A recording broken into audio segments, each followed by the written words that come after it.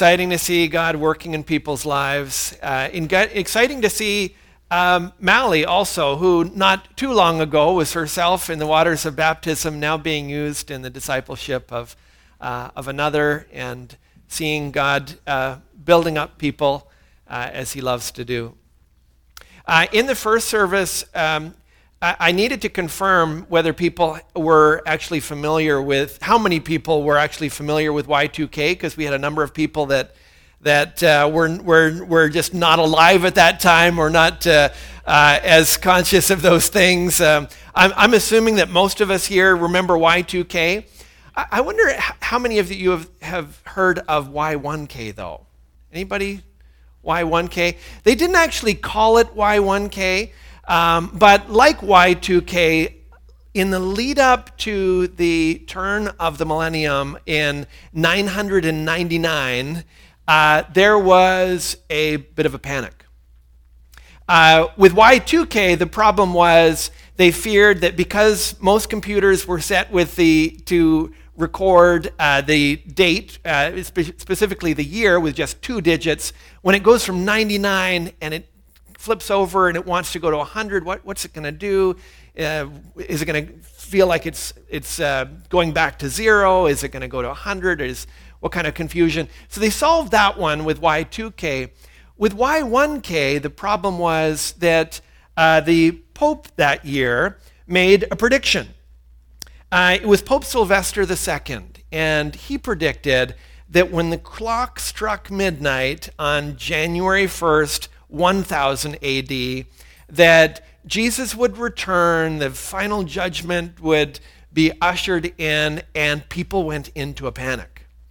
There was not a little confusion as people were scrambling to know what this means. What do we do? How do we prepare? People streamed to Jerusalem thinking maybe that will help. Maybe that's where we should be if Jesus is coming back. And it, despite causing all of that panic, as you can probably guess, January 1st came and Jesus didn't return. He wasn't the first to make a prediction, either of Jesus' return or the end, and he wasn't the last. Others in our lifetime, Jerry Falwell, for instance, he guessed the date within a decade, and that decade has now passed. Pat Robertson made a couple of wrong predictions before he decided he wasn't going to make any more predictions. Jack Van Impe made several predictions before he either gave up making predictions or decided, no, nobody's listening to these predictions anymore. I better stop while I'm ahead or I'm behind. I'm not sure which. But the question I've got to ask is, why do people keep making these predictions? Why is there so much confusion about the end? What can we know? What can't we know? What has God revealed? And beyond all the speculation of that, when we understand what God has revealed about the end, how does that affect how we live today? If we truly know how the story ends, what does that mean about how I live today, tomorrow, and the next day? And those are the questions that I believe our passage answers this morning. We've been in a series all through the summer in 1 Thessalonians called Living Life in Light of the End, where we're trying to do just that, understand what's coming and how do we live today, how are things different as a result of that. And today's passage looks at, starts with the timing of Christ's return and then deals with how do we live in light of what's to come. If you have your Bibles, I would encourage you to turn with me. I'm in 1 Thessalonians chapter 5. In your pew Bibles in front of you, it's on page 928. And I'm going to read from verse 1 all the way down to verse 11. 1 Thessalonians chapter 5, verses 1 to 11. Now concerning the times and the seasons, brothers, you have no need to have anything written to you. For you yourselves are fully aware that the day of the Lord will come like a thief in the night. While people are saying, there's peace and security, then sudden destruction will come upon them as labor pains come upon a pregnant woman, and they will not escape. But you are not in darkness, brothers, for that day to surprise you like a thief, for you are all children of light, children of the day. We are not of the night or of the darkness, so then let us not sleep as others do, but let us keep awake and be sober. For those who sleep, sleep at night, and those who get drunk are drunk at night. But since we belong to the day, let us be sober, having put on the breastplate of faith and love, and for a helmet, the hope of salvation. For God has not destined us for wrath, but to obtain salvation through our Lord Jesus Christ, who died for us, so that whether we are awake or asleep, we might live with him. Therefore, encourage one another and build one another up, just as you are doing. This is the word of God. Now, the first thing this passage teaches us about Jesus' return is that we just keep wanting to know when, but God keeps showing us how. We'll see that God is not particularly interested in showing us dates or times or calendars. He is not interested in revealing those things, but he does want to describe for us what it's going to be like when it comes. Because if we understand the how, it makes it very clear what it is and how it is that we are to live in light of that. So we want to know when, and God wants us to know how. The passage starts in verse 1 with this phrase, now concerning the times and the seasons. So Paul's taking up a question that the Thessalonians had brought to him. They had come to Timothy when he had visited, and they said, we're kind of worked up about this thing. We've heard about Christ's return, we've heard about the end, and we want to know, like, when is it? And they wanted some details. In verse 2, Paul refers to Jesus' coming as the day of the Lord. He'd been talking, as we saw last time, about Jesus' return, when he would descend and we would be caught up together with him. And now he's continuing that exact same line of thought, but now he's referring to those events as the day of the Lord. It's an important phrase, and if you've read and spent any time reading in the Old Testament prophets, you know that the day of the Lord is a phrase that just gets repeated again and again and again. It's that day when God will finally visit this world to bring justice. People who had cried out wanting God to bring relief from those who were oppressing them, those who had felt untreated, mistreated, and feeling the unfairness of this world, that God would intervene and finally bring criminals to account, to bring sinners in judgment, but also to bring relief to those who were waiting on him and looking to him. It appears many times. I'll give you one example from Isaiah chapter 13, verses 6 to 8, but this is repeated, similar descriptions all through the Old Testament prophets. Isaiah 13 says, "Wail, for the day of the Lord is near. As destruction from the Almighty it will come. Therefore all hands will be feeble, and every human heart will melt. They will be dismayed. Pangs and agony will seize them. They'll be in anguish like a woman in labor. They will look aghast at one another. Their faces will be aflame." It's a terrible picture of judgment. It will be a day of justice. It will be a day of righting the wrongs in this world. But what the Bible warns us of is that the wrongs in this world are so profound that when God finally comes to right those wrongs and to bring final judgment, it will be a terrible day of judgment. Interestingly, though, this day of the Lord is linked in verse 2 of our passage with Jesus' second coming. So when Jesus returns, he is bringing in what those Old Testament prophets had long prophesied. He will bring in the day of the Lord, the day of God's judgment. Now, Paul had already talked to them about this. When he had visited and established the church, he had told them about this already, but with his absence, they had begun to become anxious about the timing. They were starting to feel some pressure. They were starting to feel some opposition from people around them. And they were thinking, is now the time? Is it coming? Is it coming? If we just knew the date, then we could be better prepared. But in verse 1, Paul just answers, "Now concerning the times and the seasons, brothers, you have no need to have anything written to you." No need for anything to be written to you because this, as I told you, is not something God's revealed. It's not something that God has chosen to make known. Jesus himself was asked the same question. The disciples came to him and asked, "When will this be? When will these things take place?" And he replied in Matthew 24:36, "Concerning that day and hour, no one knows." And then later in the same chapter, he said that he would come at an hour you do not expect. And was just pressing home to them as is done throughout Scripture, that the timing and the dates and the details are things that God has not chosen to reveal to us. And these questions probably keep getting asked because people think, if I just knew when he was coming, then I kind of wouldn't have to think about that for a while, and I could put off being ready, and I could just live my life however I like, and then maybe the day or maybe the week before he's about to return and everything, then I could kind of get my act in order, and I could be ready for that day. And God said, "I'm not going to give you dates and times and details. I want you to be ready." The answer to the question of when is always soon in the Scripture.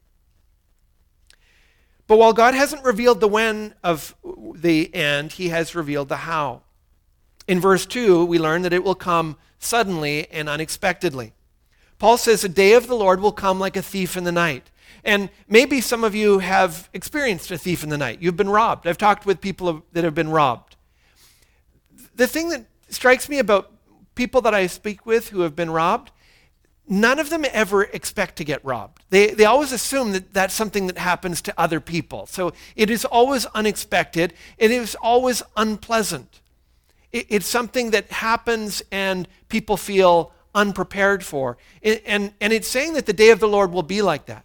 It will be something that occurs suddenly. It's not something that people are, now it's probably going to, no, there's not any of that. It will be sudden, unexpected, and catch many people unaware because many people will have ignored the warnings, ignored the teachings of Scripture in this area. Verse 3 shows that the end will come amid great complacency. Paul writes, while people are saying there is peace and security, then sudden destruction will come upon them. Before Jesus returns, nobody's going to be walking around on eggshells thinking, I wonder if this is going to be the day. Maybe this will be the time when Jesus returns. It won't be like that. People will be laughing and drinking and slapping each other on the back and talking about how ridiculous those Christians are and how crazy the Bible is and those stupid things that people said about the end. And it'll be just at that moment that the end will come, that Jesus will return. And so it catches people unaware, unexpected. It's sudden and terrible because at just the moment when people wrote it off as crazy, it is then that the Lord returns. So he'll come suddenly, unexpectedly, and amid great complacency. But the end will also come painfully. Verse 3 says, sudden destruction will come upon them as labor pains come upon a pregnant woman, and they will not escape.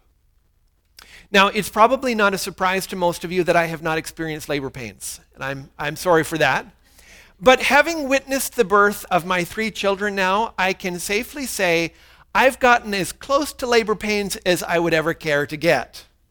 I have seen close enough that I recognize this is a time of extreme and dramatic pain. And the pain seems to be all the more greater because it comes in waves of increasing intensity. Just getting more and more painful, and the break and the relief in between those waves gets shorter and shorter.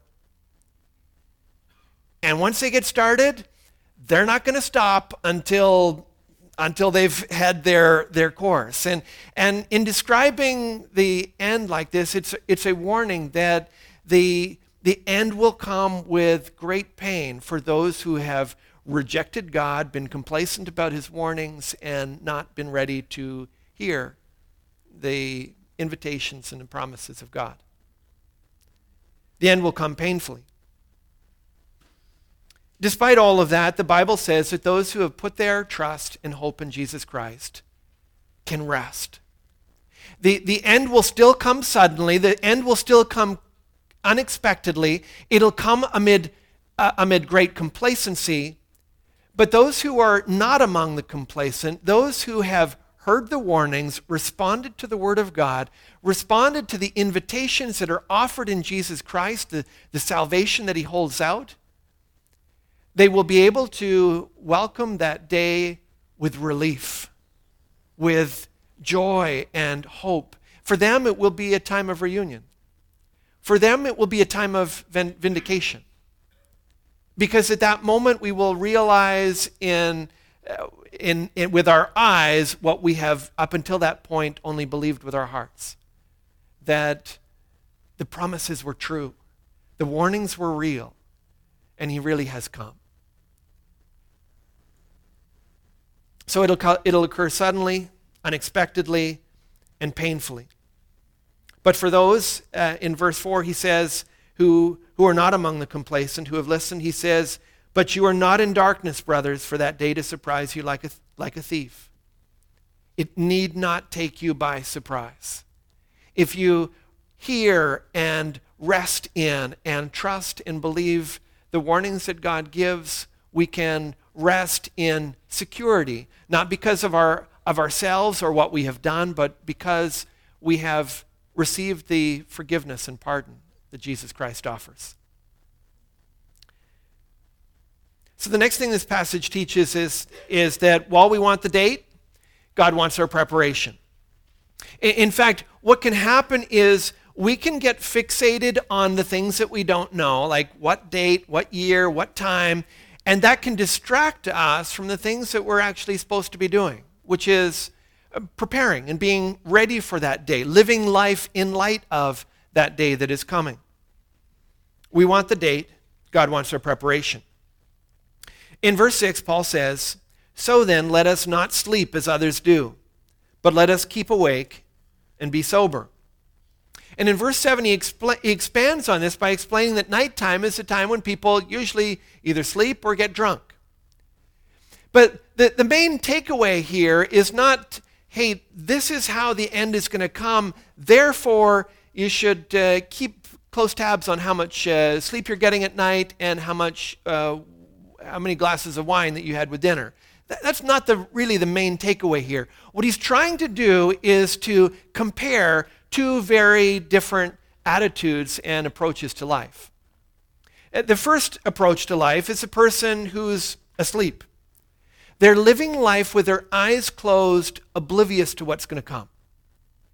So when Jesus comes to them and tries to warn them, tries to invite them to flee from this wrath that is to come, flee from this judgment and receive his forgiveness, when he comes to them, he finds them snoring. He finds them complacent, sleeping through life, doing many things, physically alive, but dead to the eternal realities that are at the heart of what God says life is all about. They're asleep. The references then to alcohol are again, as an approach to life. Because many people, instead of engaging this life and living life in light of the realities that God says we should lay hold of and live our lives on, they are instead living in escape. Some people will turn to alcohol to escape. Some people will turn to entertainment. Some people will turn to the busyness of their jobs or their lives, whatever it takes to escape from this life so they don't think about those eternal realities that God has told us, he has warned us of. And so people can walk through life like this, he warns, oblivious, asleep at the wheel, and escaping life rather than engaging it. He warns against that way of living because Jesus' return will find them totally unprepared. In contrast to that way of life, he talks about people who are awake and sober. Unlike the person who is asleep at the wheel, who is not really hearing when Jesus speaks, this person is alert. Like someone who is on duty or on guard and in working the night shift. This is a person who is alive, who is hearing God when he speaks, who listens when he warns, who is all ears when God offers invitations and promises. The person is sober also. Here, the person isn't escaping life, trying to run away from life's eternal realities, but believes God in the midst of those realities and lays hold of them, lives in light of them. And again, putting those two approaches to life before us and saying, are you living in such a way that you will be prepared when Jesus returns? Or are you complacent? Are you asleep at the wheel? Are you escaping those eternal realities rather than living in light of them? Maybe for some of you that's too abstract. Like, what does it mean to be sober and alert? Specifically, what are we talking about there? What does that actually look like? And in verse 8, Paul is going to spell out some of the details. He says, put on the breastplate of faith and love, and for a helmet, the hope of salvation. For some of you, those feel like generalities. Maybe they're just like idealistic platitudes: faith, love, hope. Those are wonderful things. But in the context of what Jesus says is coming and what the Bible describes as the end, these are actually given as a concrete strategy for coping, for living. I want you to see that. First of all, the context. When Jesus described the end and when he's going to return, he described what it was going to be like when he came. It says in Matthew 24:12 that lawlessness will be increased and the love of many will grow cold. He's saying that sin will be on the rise.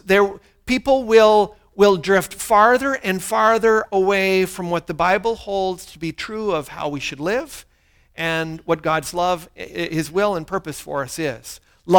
Our sin will be on the increase and love will be on the decrease.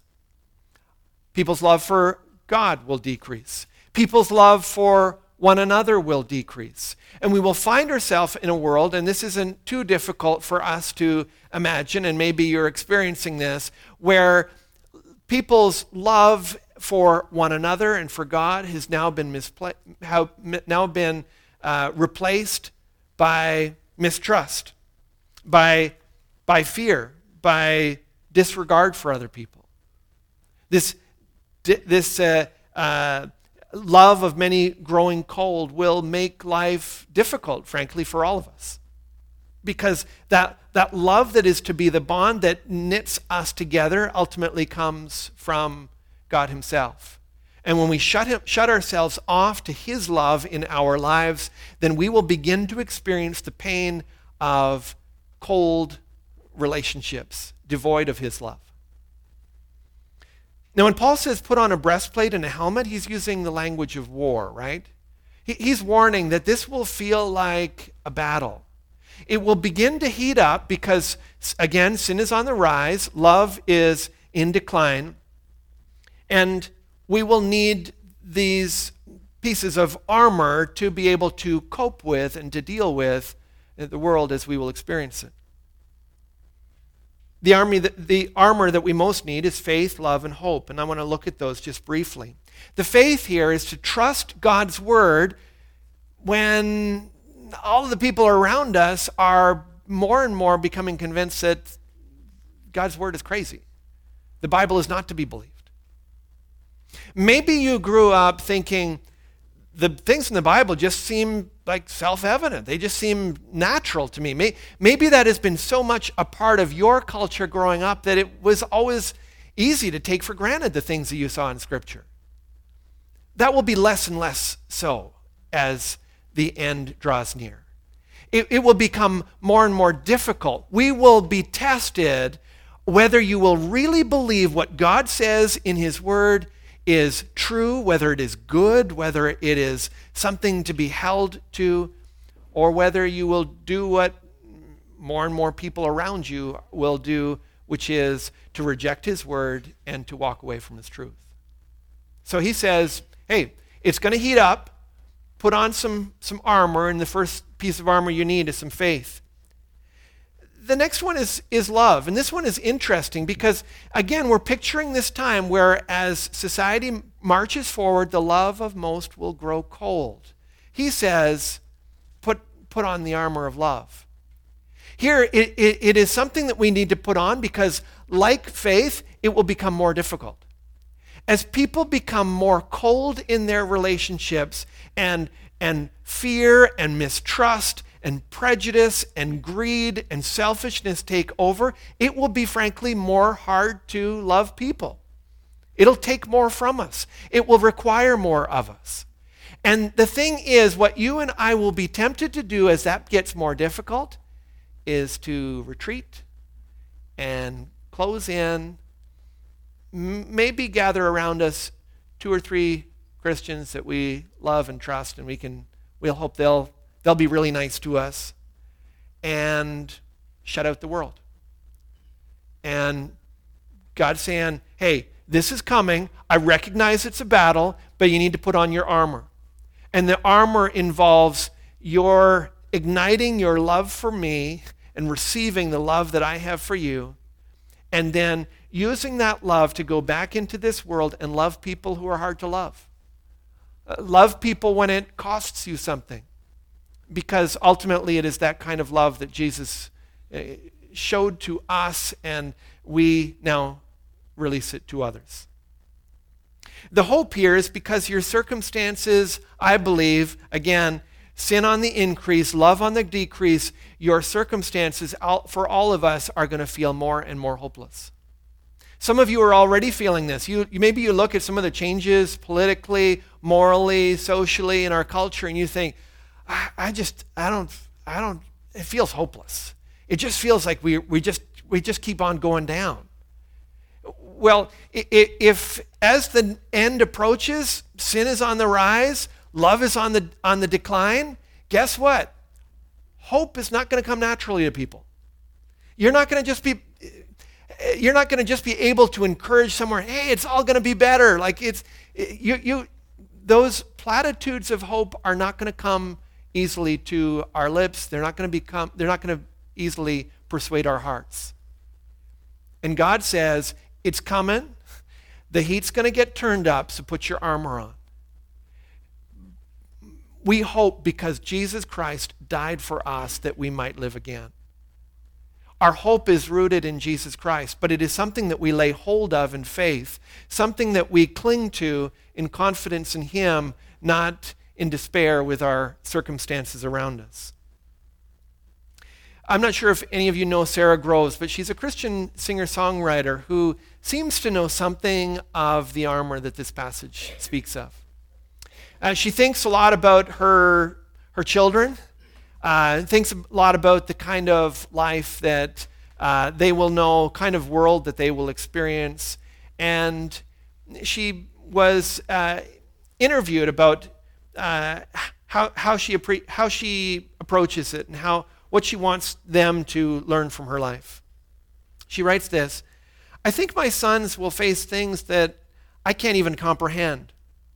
And that evil, that darkness, that hurt will make them want, listen for it, shut their hearts. Even now, believers are shutting up their hearts and they're closing the windows and locking the doors. But Jesus says, I want you to keep your door open in the face of terrorism, in the face of all the ills that the world has to offer. I want you to keep your heart open and love your God and love your neighbor. That's going to get harder and harder to do. And frankly, maybe you find that hard to do right now. Maybe that's difficult because you don't like how people treat you, how people think of you. You're not looking forward to rejection, and you're not sure how they're going to accept you. And the call of Scripture is to get your armor on, to go out and love people anyway with the love that Jesus Christ showed for us. Let's not live like we don't know what's coming. Let's not be asleep at the wheel.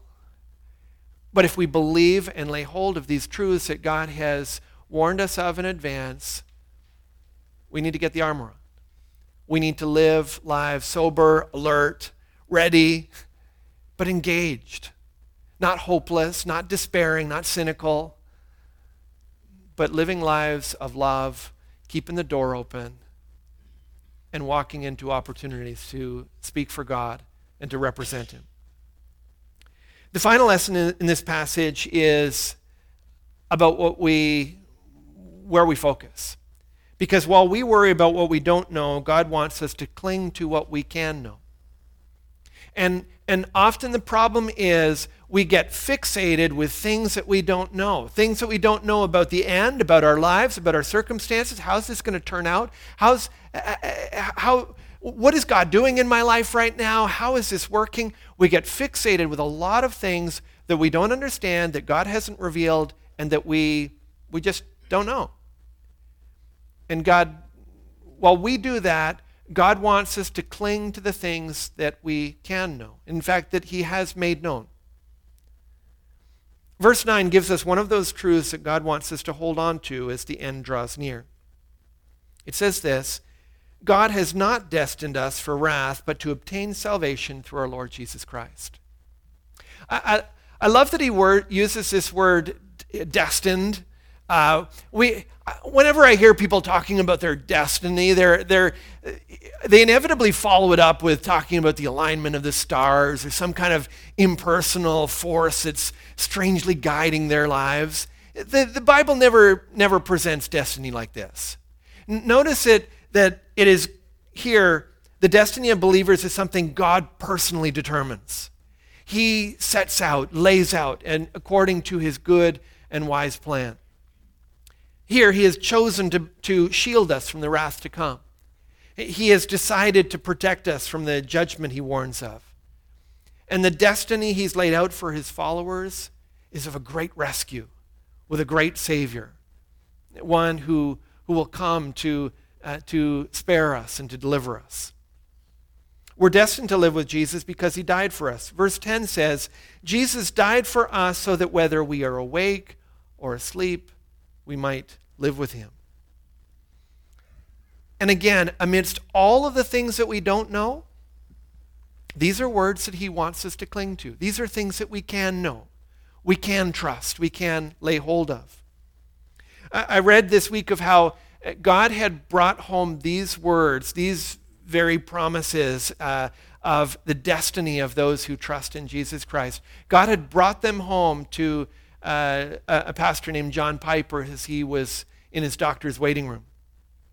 He had gone in for a routine checkup, as many people do, and in the midst of that routine checkup, his doctor said to him, "I think we should do a biopsy on your prostate. It feels a bit unusual." And with those words, the doctor left the room to begin some preparations and left John Piper alone with his thoughts, alone in prayer, alone to reflect on Scripture and how he would respond to all of this. And it was these verses from 1 Thessalonians chapter 5 that God brought to mind. And afterward, he wrote down just the way that God personally and powerfully brought them home to Him. He writes in reflecting on that moment like this: "John Piper, you are mine, and I, your father, have not destined you for wrath. That is not what you are facing. This biopsy and the cancer that was later found is not wrath, nor will you ever come into wrath. There is not wrath for you.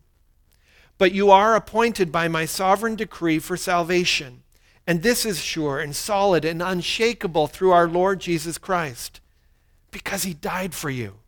He died for you, so that whether you wake or sleep, that is, whether you live or die, you will live with Him forever.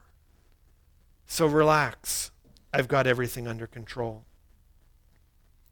That's what it means to cling to what we can know instead of getting worked up and worried about what we can't know. Do you have this sure hope as an anchor for your soul?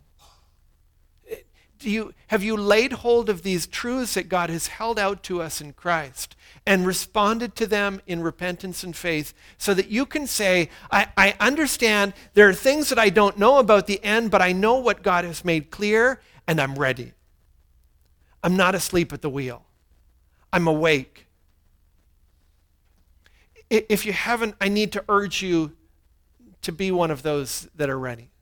I need to urge you to wake up from whatever complacency that would grip you, because it grips all of us at times, to be awake from that tendency that we have to escape this life rather than living in light of the realities that God has set before us.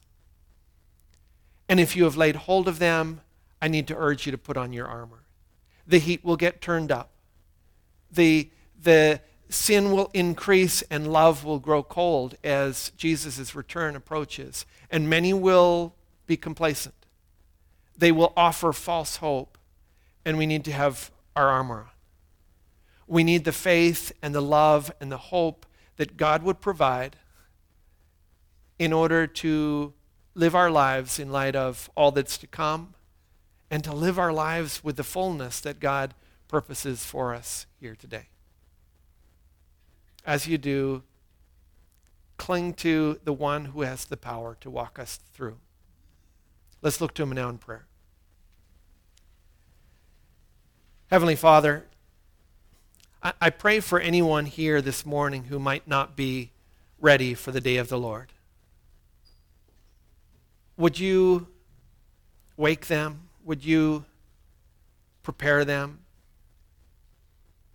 Would you help them to turn to you while there's time? Would you give them grace to humble themselves before you and to ask you for the pardon and the salvation that only Christ can provide? Father, I pray for all of us that we wouldn't sleep through this life.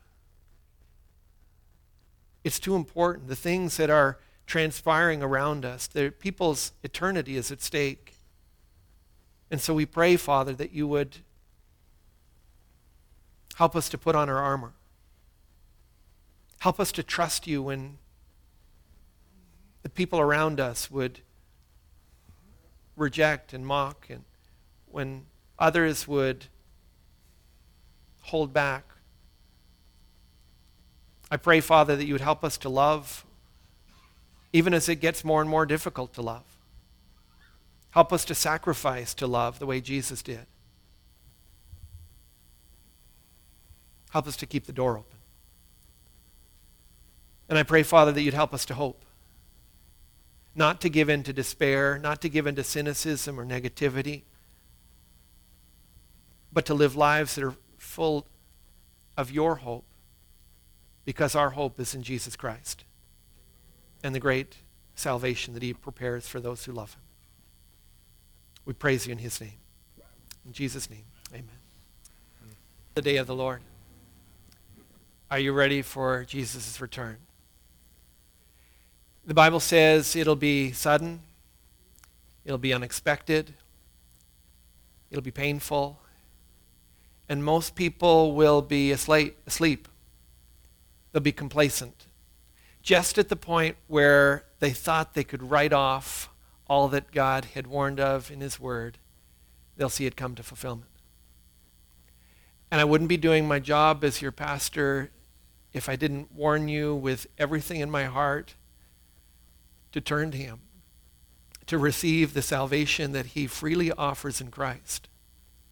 You don't prepare for the day of the Lord by trying harder. You don't prepare for that day by trying to impress God with your good works or with your religion. Because unfortunately, those things don't undo our sin. They don't undo that weight of debt that we have stored up for ourselves. But Jesus took that wrath upon himself, that wrath that we deserved, that we might be freed from that wrath. That when that terrible judgment comes, we could stand not because we had lived sinless lives, but because he had borne our punishment. He had taken that penalty in our place. If you have questions, if you struggle, if there's ways that I can help explain or support you as you seek to respond to him, I'd love to do that. Just don't be unprepared when that day comes. And if you have laid hold of that, don't go through life asleep at the wheel. Get your armor on. The heat's going to get turned up. And we can't just live in light of who Jesus is and what he's coming to do. We can't live on autopilot. We need to engage the faith, the love, and the hope that he calls us to. And as you do, remember and cling to his precious promises. Remember that God has not destined you for wrath, but for salvation. He's chosen you for salvation. He has destined you for that. He has, in his Son, sent a Savior to die for you, that you might be forgiven, that you might be freed, that you might live a new life. Go out and live that hope. Go out and share that hope as we dismiss in Jesus' name. Amen.